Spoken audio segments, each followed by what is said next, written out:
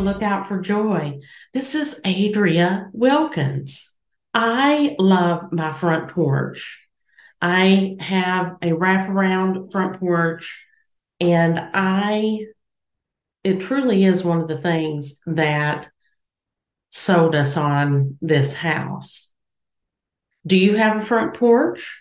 Maybe you don't have a very big one, but if you have a little one, that still counts. You will find me sitting out there in, yes, a rocking chair as often as I possibly can when the weather is nice, preferably 65 degrees and above. I have written so many stories from that front porch. I feel like that I've had many God moments out there. Years ago, the front porch was built for functional purposes, such as keeping dry, to sit out on a hot summer day and cool off.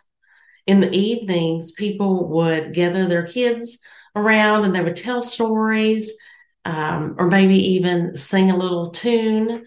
You've seen maybe the Andy Griffith Show and see how they sit out on their porch, and Andy is playing his guitar and they're just singing away. And that's what front porches were designed for years ago. Over the years, homes have changed and porches aren't always built on the houses. People are more interested in being on their electronic devices or watching TV inside. It seems like the family unit has broken down over the years. We tend to come home and scatter into all different directions and different rooms. In 2007, in New York, there was a thing that was formed called a Porch Fest. Neighbors would come out and set up a stage on their front porch, and they would play music. They would maybe sing a song. They would try to entertain the people that were walking by. And it became such a big deal that many states now have an annual Porch Fest. And sometimes they will even set up like a little art festival. And it's been known that kids set up lemonade stands and everybody just gets out for the day and enjoys each other's company and getting to know the neighbors. One story that I wrote on my front porch, I often will laugh about when I think about it or when I see this family outside. But I was watching my neighbors one day, and they were playfully chasing a silver star balloon with their grandson.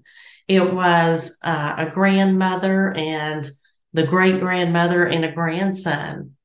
And the grandson would release the balloon, and the grandmother would go chasing after it. She would almost wait too long before reaching out and jumping to grab the string. Everyone chuckled when Grandma snatched the string just in time, including me. I was impressed with her running through the grass and then jumping just enough to catch that string. I found myself just as eager as everyone else for her to catch that balloon. They successfully attempted this catch and release dance about 4 times until the string was just too far up for Grandma to reach, and it went way up in the air. This is the kind of entertainment that I encounter when I step out on my front porch. You know, when we jump, just like this grandma did, we have to rise suddenly and quickly using all of our muscular efforts in our legs. Grandma was definitely having to use her muscles to jump to catch that balloon. A story in the Bible when Bartimaeus heard Jesus passing by in Matthew 10:46-52. It says, then they came to Jericho as Jesus and his disciples, together with a large crowd, were leaving the city. A blind man, Bartimaeus, which means son of Timaeus, was sitting by the roadside begging. When he heard that it was Jesus of Nazareth, he began to shout, "Jesus, Son of David, have mercy on me." Many rebuked him and told him to be quiet, but he shouted all the more, "Son of David, have mercy on me."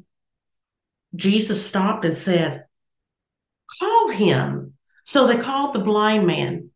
"Cheer up, on your feet. He's calling you." Throwing his cloak aside, he jumped to his feet and came to Jesus. "What do you want me to do for you?" Jesus asked. The blind man said, "Rabbi, I want to see." "Go," said Jesus. "Your faith has healed you."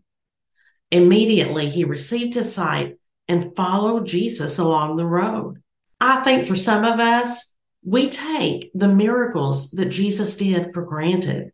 Do we stop and pause and think about what Jesus just did? He made a blind man see. Who can do that? Only God. This blind man was not only excited to be healed, but he was excited to follow Jesus. Would you be as excited as Bartimaeus if Jesus were to pass by your street? When was the last time that you jumped with excitement to spend time with Jesus? I wonder what the disciples and the people gathered around Bartimaeus thought as they watched the miracle that happened before their eyes. I would think they would be in awe and talked about this miracle for many days. I encourage you to spend some time sitting and watching people. I believe that special moments pass us by each day simply because we aren't stopping and watching and listening. God gives me many moments to smile on my front porch by watching all the activity on our street. The next day, when I was sitting on the front porch and I saw the grandmother, I wondered if she was sore from jumping after the balloon. The laughter and memories of chasing after that balloon will last a lifetime. Thankfully, the soreness doesn't. Today, take a few minutes to sit outside. Think about what you see. What would you do if Jesus walked by on your street? I hope that you will be on the lookout for joy as you sit out and enjoy the wonderful weather and the springtime and summertime that is upon us. Y'all have a great day.